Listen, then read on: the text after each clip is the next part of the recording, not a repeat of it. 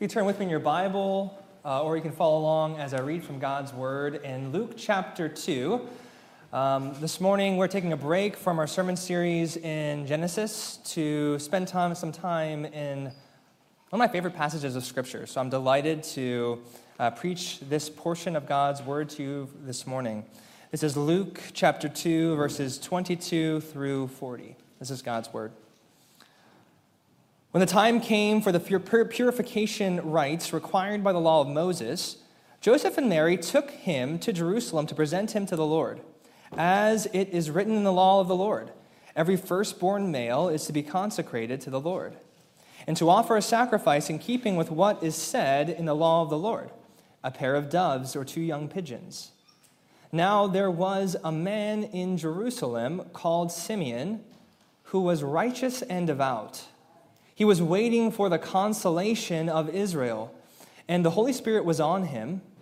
It had been revealed to him by the Holy Spirit that he would not die before he had seen the Lord's Messiah. And moved by the Spirit, he went into the temple courts.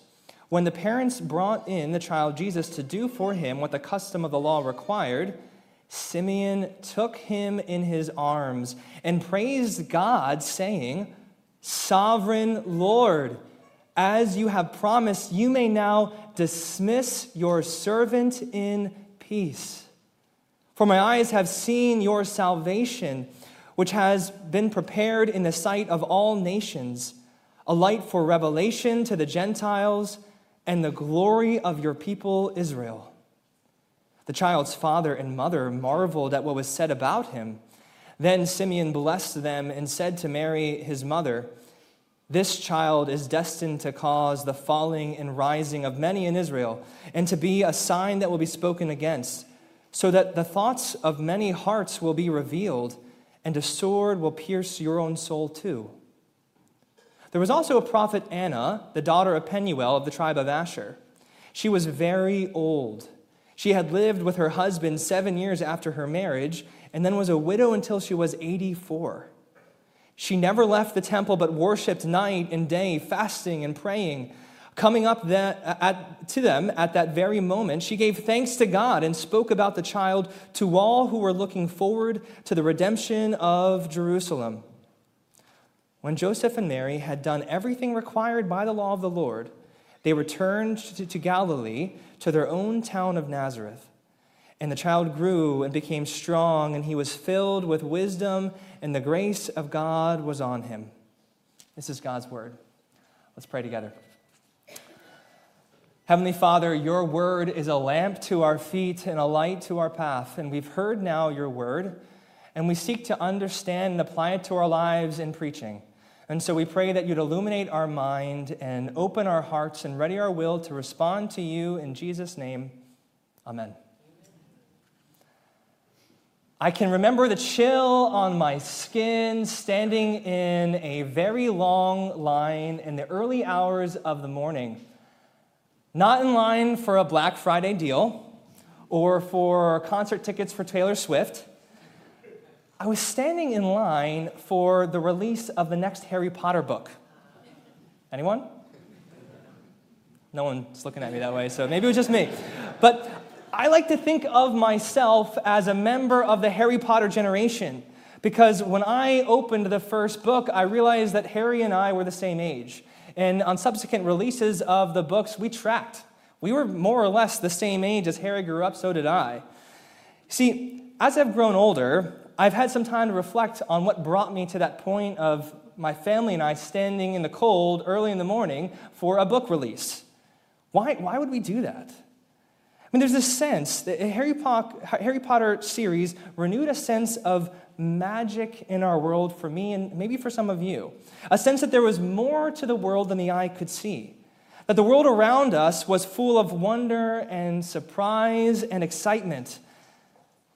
At the conclusion of the 4th book, I distinctly remember staying up late into the night to finish, and all alone in my bedroom at 3 a.m., I had this kind of tragic moment of feeling crushed.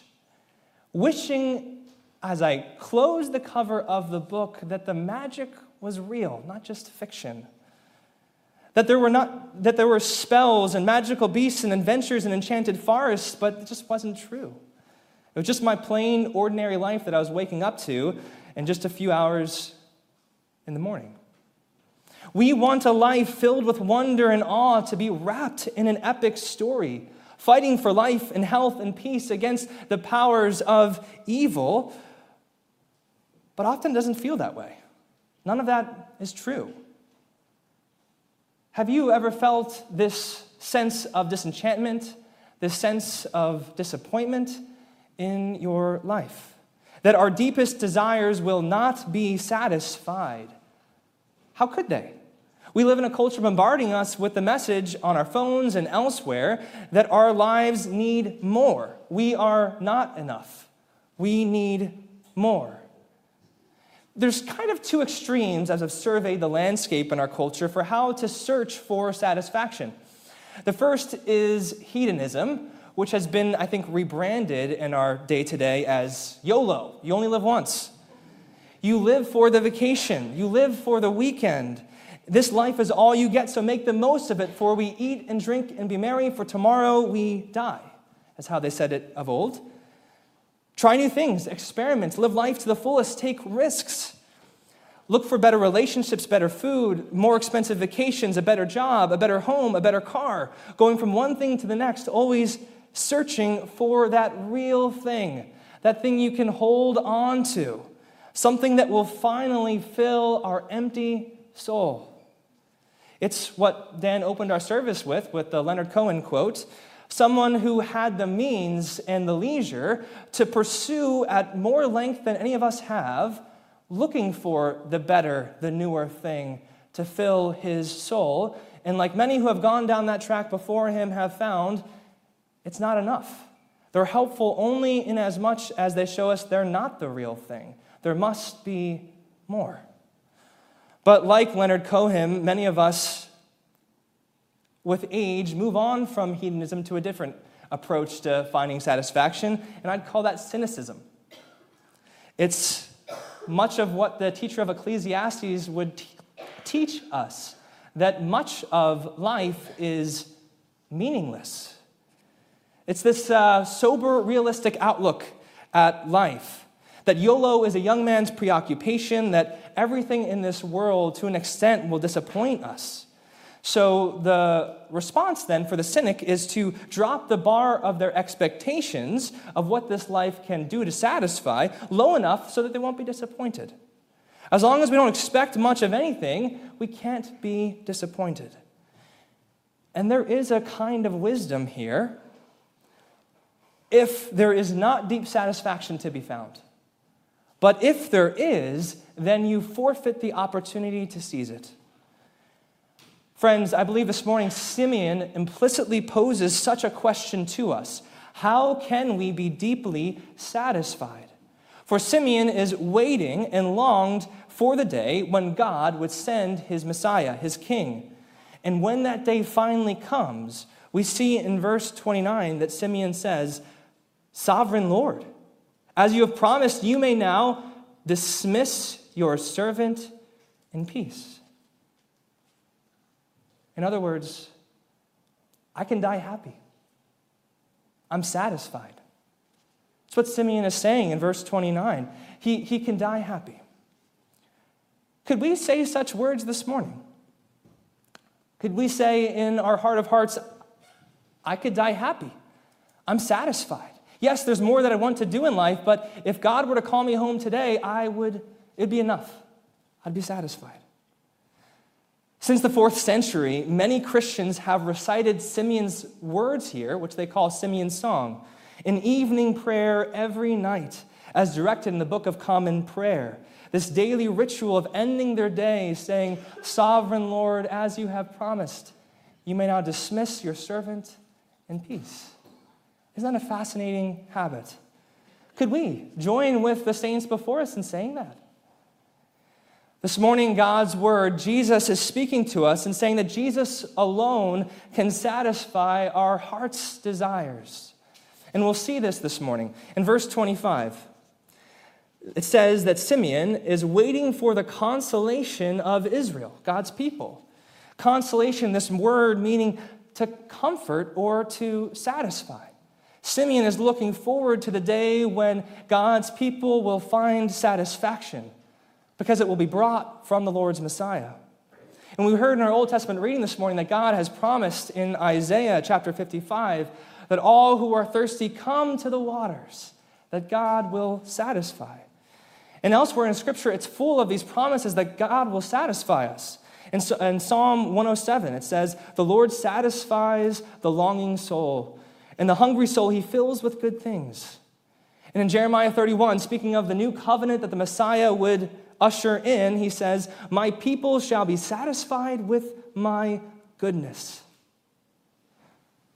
God's word this morning invites us to consider that Jesus alone can satisfy our heart's deepest desires. And we'll see this in two ways in our passage. First, that Jesus knows our desires, and next, that Jesus can fulfill those desires. So first, let's look at how Jesus knows our desires. And this is important because even if someone had the power, the capacity to fulfill our desires, if they don't actually know what they are, they can misfire. Think of the relative who gives those Christmas gifts that are unwanted or unneeded, like tax software to a 5-year-old. It's valuable, but it's not wanted or needed. It's this effect that sometimes large bureaucracies can have where they're too removed from the actual needs of the problem to be able to offer an effective solution. Does Jesus actually know what we need? Does he know our heart's desires? And as a man, Jesus knows our heart's desires. In verse 40, it's the wonderful summary a bit of what's going on in this passage. It says, "And the child grew," that's Jesus, "and became strong, and he was filled with wisdom, and the grace of God was on him." In other words, Jesus was not born as an adult. He was born like all of us, as a child needing to grow physically in strength as well as emotionally and intellectually. Jesus experienced life like we do. He was a man. He was a human being. You know, Jesus' life, of course, began with this great miracle, this miraculous conception by the Holy Spirit and this virgin birth. And you might then think that his life was a series of miracle after miracle, but it's not the case. Jesus lived like a normal boy and then a normal man for most of his life. For example, he encounters the world like all of us. He enters the world as all of us did through the womb of his mother. And in verse 23, let's see if I can get this. It says that Jesus, as it is written in the law of the Lord, every firstborn male is to be consecrated to the Lord. And so we have this business in verse 21, 22, and 24 of Jesus' family going through in detail these rites, these ordinary religious practices that the people of God in the Old Testament did for the birth of a child. Jesus was not exempted from these. He did them. He followed the law of the Lord. And we learn in verse 24 in particular that after childbirth, Leviticus 12 required this purification rite for firstborn sons. They had to offer a lamb if they had means, or a pair of birds, of pigeons, if they were poor, as this kind of redemption price for the firstborn son of every family in Israel. And we learn, of course, that for Jesus' family, they did not have the means to offer the lamb, but had to provide the more affordable option of the pair of doves. And as parents, we know the desire God's put in our heart to provide the best for our kids. And what we learn here is that Jesus grew up in a family who would have known what it's like not to have the best things, not having perhaps all that he needed, but had to make do, which many of you know as well. This establishes a pattern for Jesus' life, that Jesus lived like one of us. He knows our experience. He is among us.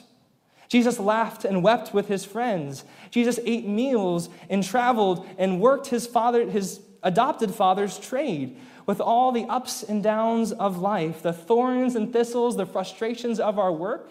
He knew. But Jesus is not just a man. He is also God. And as God, he is able to see through the fog of this life to know what we really need. It's like Bono saying, "I still haven't found what I'm looking for." And what the teacher of Ecclesiastes, I think, would join in that song This quest for satisfaction. They look and exhaust human inquiry trying to examine this question, and ends up like a dog chasing its tail going in circles. And if Jesus was just a man, I don't think he could do better, but he is not just a man, he is also God. And so in verse 32, Simeon says of this God-man, he says, he is a light for revelation to the Gentiles. That Jesus as light can expose the darkness in our world and the darkness in our hearts and see through the fog of this life, of this quest. He exposes us. And then in verse 35, it says it even more clearly. So that Simeon prophesied. I'm not going to be able to say that word, but you know what I mean. In verse 35, so the thoughts of many hearts will be revealed by Jesus. See, we don't really know what our desires often are, how to satisfy them. The teacher of Ecclesiastes wasn't able to, Bono wasn't able to, we are not able to, yet Jesus as God can reveal our deepest desires. Every time I fly out of Newark Airport, I am reminded of the incredible service that Uber provides. Alice and I recently put their XL service to the test when our driver showed up at our door, and there were 5 people, 3 suitcases, 2 car seats, and a booster seat meant to fit in their car. And he did it. It was amazing. I feel a little bad about it. Uber has not typically been seen as a driver-friendly service. If you've ever driven for Uber or you've talked to your driver while being driven, you've likely heard of some of their concerns. After 5 years at the helm, Uber's CEO, Dara Khosrowshahi, decided he had to do something to better attract and retain drivers coming out of the pandemic. Part of the plan for Mr. Khosrowshahi was to enter into the experience of an Uber driver by becoming one himself.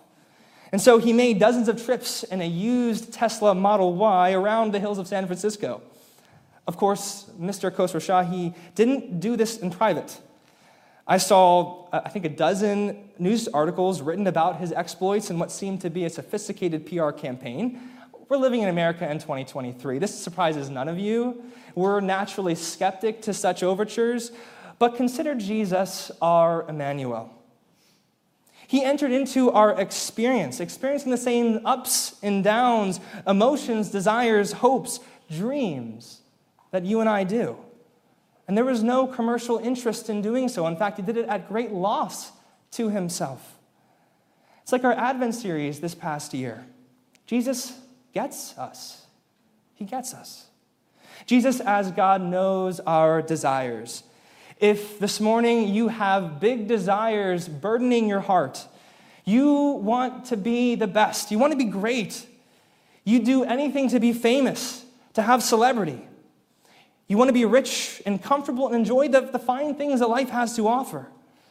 You want perhaps to make this world a better place, to right what you see as wrong. Maybe it's more modest. You just don't want to be so lonely. You want a life with friendship and companionship. Jesus had big desires. Jesus knows the ardent passion when zeal burned in him and he fashioned a whip and drove the money changers out of the temple courts. Jesus knows the agony and anger that he felt at the death of his dear friend Lazarus. Jesus knows our longings when he longed for God's people to be saved and weeps over Jerusalem, his people's capital city. God gave us big desires. That's not an accident. The problem is not the big desires. The problem is the sin that twists those desires and distorts them. Because sin can create nothing. Sin lacks any real imagination or creativity. Sin can only misdirect our desires, thereby not fulfilling them, but by diminishing them. And so sin takes a good desire like belonging and twists it into possessiveness or gossip. Sin takes our desire for justice and right and twists it into vindictiveness. It takes passion and twists into lust. Sin is whitewash over a tomb. It's a gold rig and a pig's snout. It's a veneer of sexiness or glitter or glam over shallowness, death, and boredom. But God promises to be the satisfaction of his people.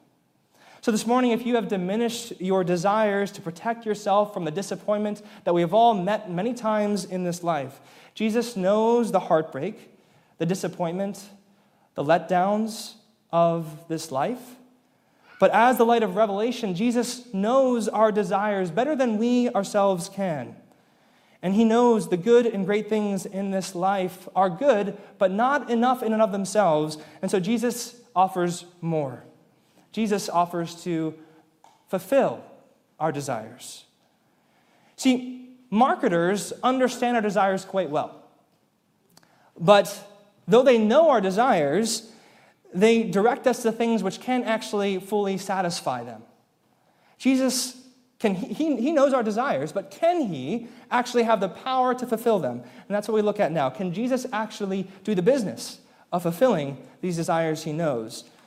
And to just take a step back for a second and examine the context of this passage, we're coming to the beginning of the gospel, Luke chapter 2. And in between the gospels, the first books in the New Testament, and the end of the Old Testament, the last verse in Malachi, there's this more or less 400-year gap called the intertestamental period between the Old and New Testaments.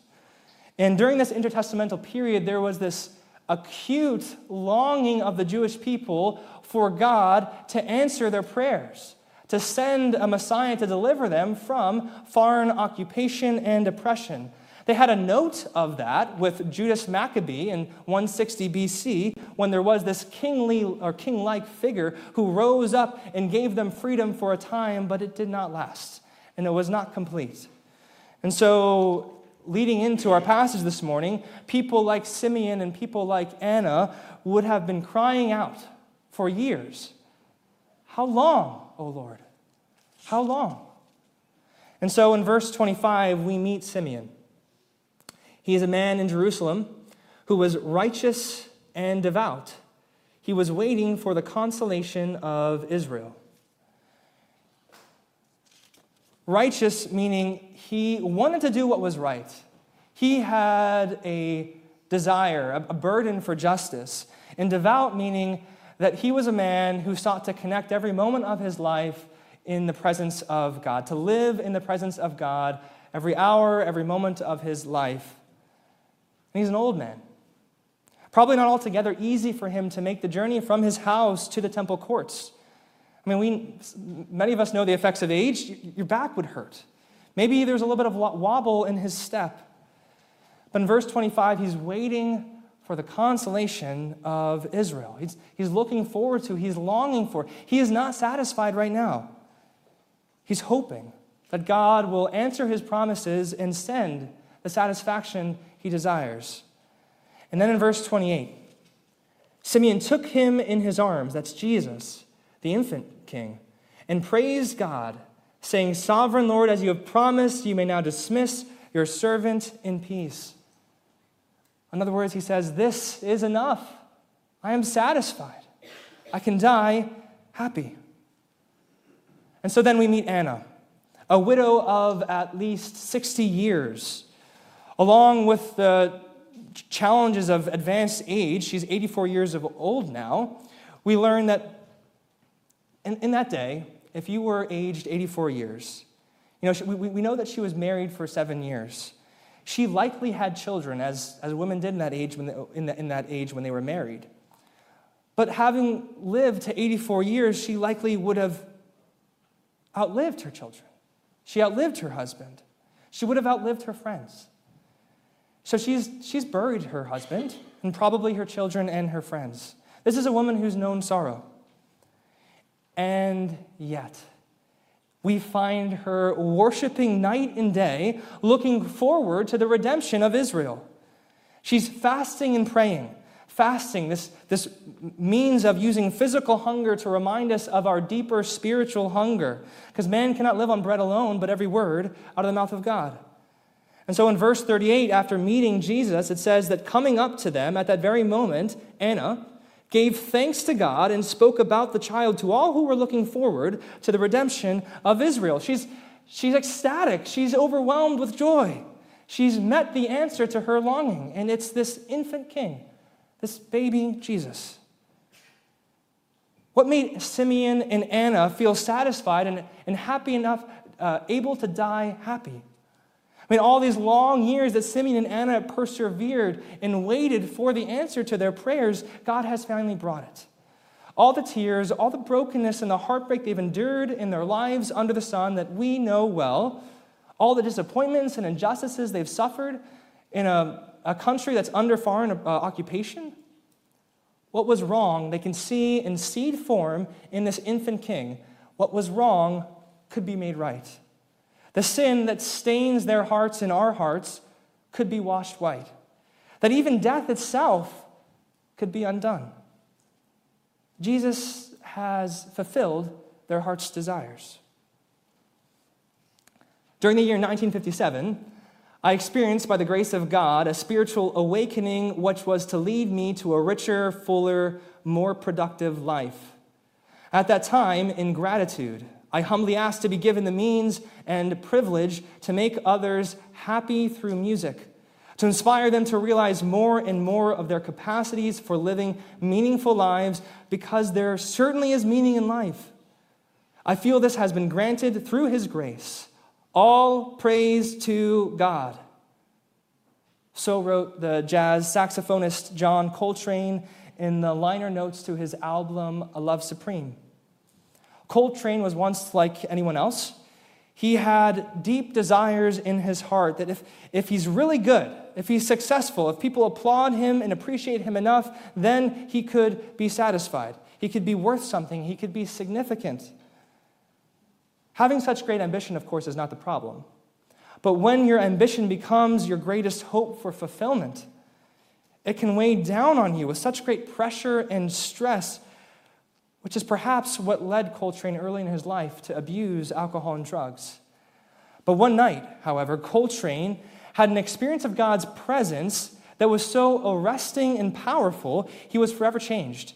He no longer needed the drugs or the booze or the fame or the success to satisfy him. Instead, he could pour his soul into his music, no longer in this vain attempt to fill up an empty soul, but out of the overflow of what God had filled him up with. So it was sometime later that after an exceptionally brilliant performance of the suite, A Love Supreme, this 32-minute outpouring of praise to God, that Coltrane stepped down from the stage and was heard to say, Nunc dimittis, which is the Latin translation of the Bible's words for our passage in Luke 2, verse 29. You may now dismiss your servant in peace. I can die happy. What would it take for you to be satisfied? To be able to walk into a room and not need to be affirmed and validated by others, but instead already have your soul filled. To be able to fail spectacularly at school or at work and be able to get back up because your identity is not in your work. To be able to allow yourself to feel the weight of the sadness and injustice in our world without being overwhelmed and crushed by it into despair. To not make an idol, but to simply enjoy the ordinary daily blessings that God gives us of productive work and good food and engaging conversation and hearty laughter.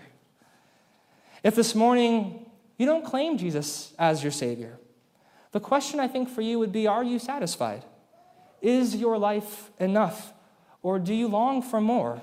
And if you do, on offer this morning and every day is Jesus' invitation to trust in Him by faith and begin following Him and discovering day by day more and more how He might satisfy your heart's desires. Like me this morning, if you're a Christian, the invitation is to know God, to know Jesus, the God-man, in a deeper and fuller way, to know Him in a way that Simeon and Anna knew Jesus. Not as distant intellectual belief, but this passionate, life-filling understanding, connecting our faith with every moment, every day of our lives, wrestling with questions, working to understand and see faith at work in our lives. Because Jesus satisfies our heart's desires. As I've grown older, I've revisited those feelings of bitter disappointment from Harry Potter as I've encountered more feelings of larger disappointments in life, like all of you have. The more I know Jesus, though, the more I realize that there is more magic and richness and depth in our world than any fiction could ever match. We live in a world where God clothes flowers in greater glory than kings, where birds flapping to my bird feeder draw our Maker's attention, where a cosmic battle is being raged between supernatural forces, where I can follow Jesus to victory over sin and Satan, and even on the last day, death itself. Where even the smallest act of love to our neighbor, Jesus says it's as if we are doing it directly for him. Where whether we work as a jazz saxophonist or homemaker or banker or in vocational ministry, our work can echo down the years to eternity as it joins in the song of God's people together. This is the world that Simeon and Anna could see only in a distance as they looked at the infant king, but that we now on this side of Easter can see in much greater fullness. And it's in this that we know that Jesus can satisfy our heart's desires. Let's pray.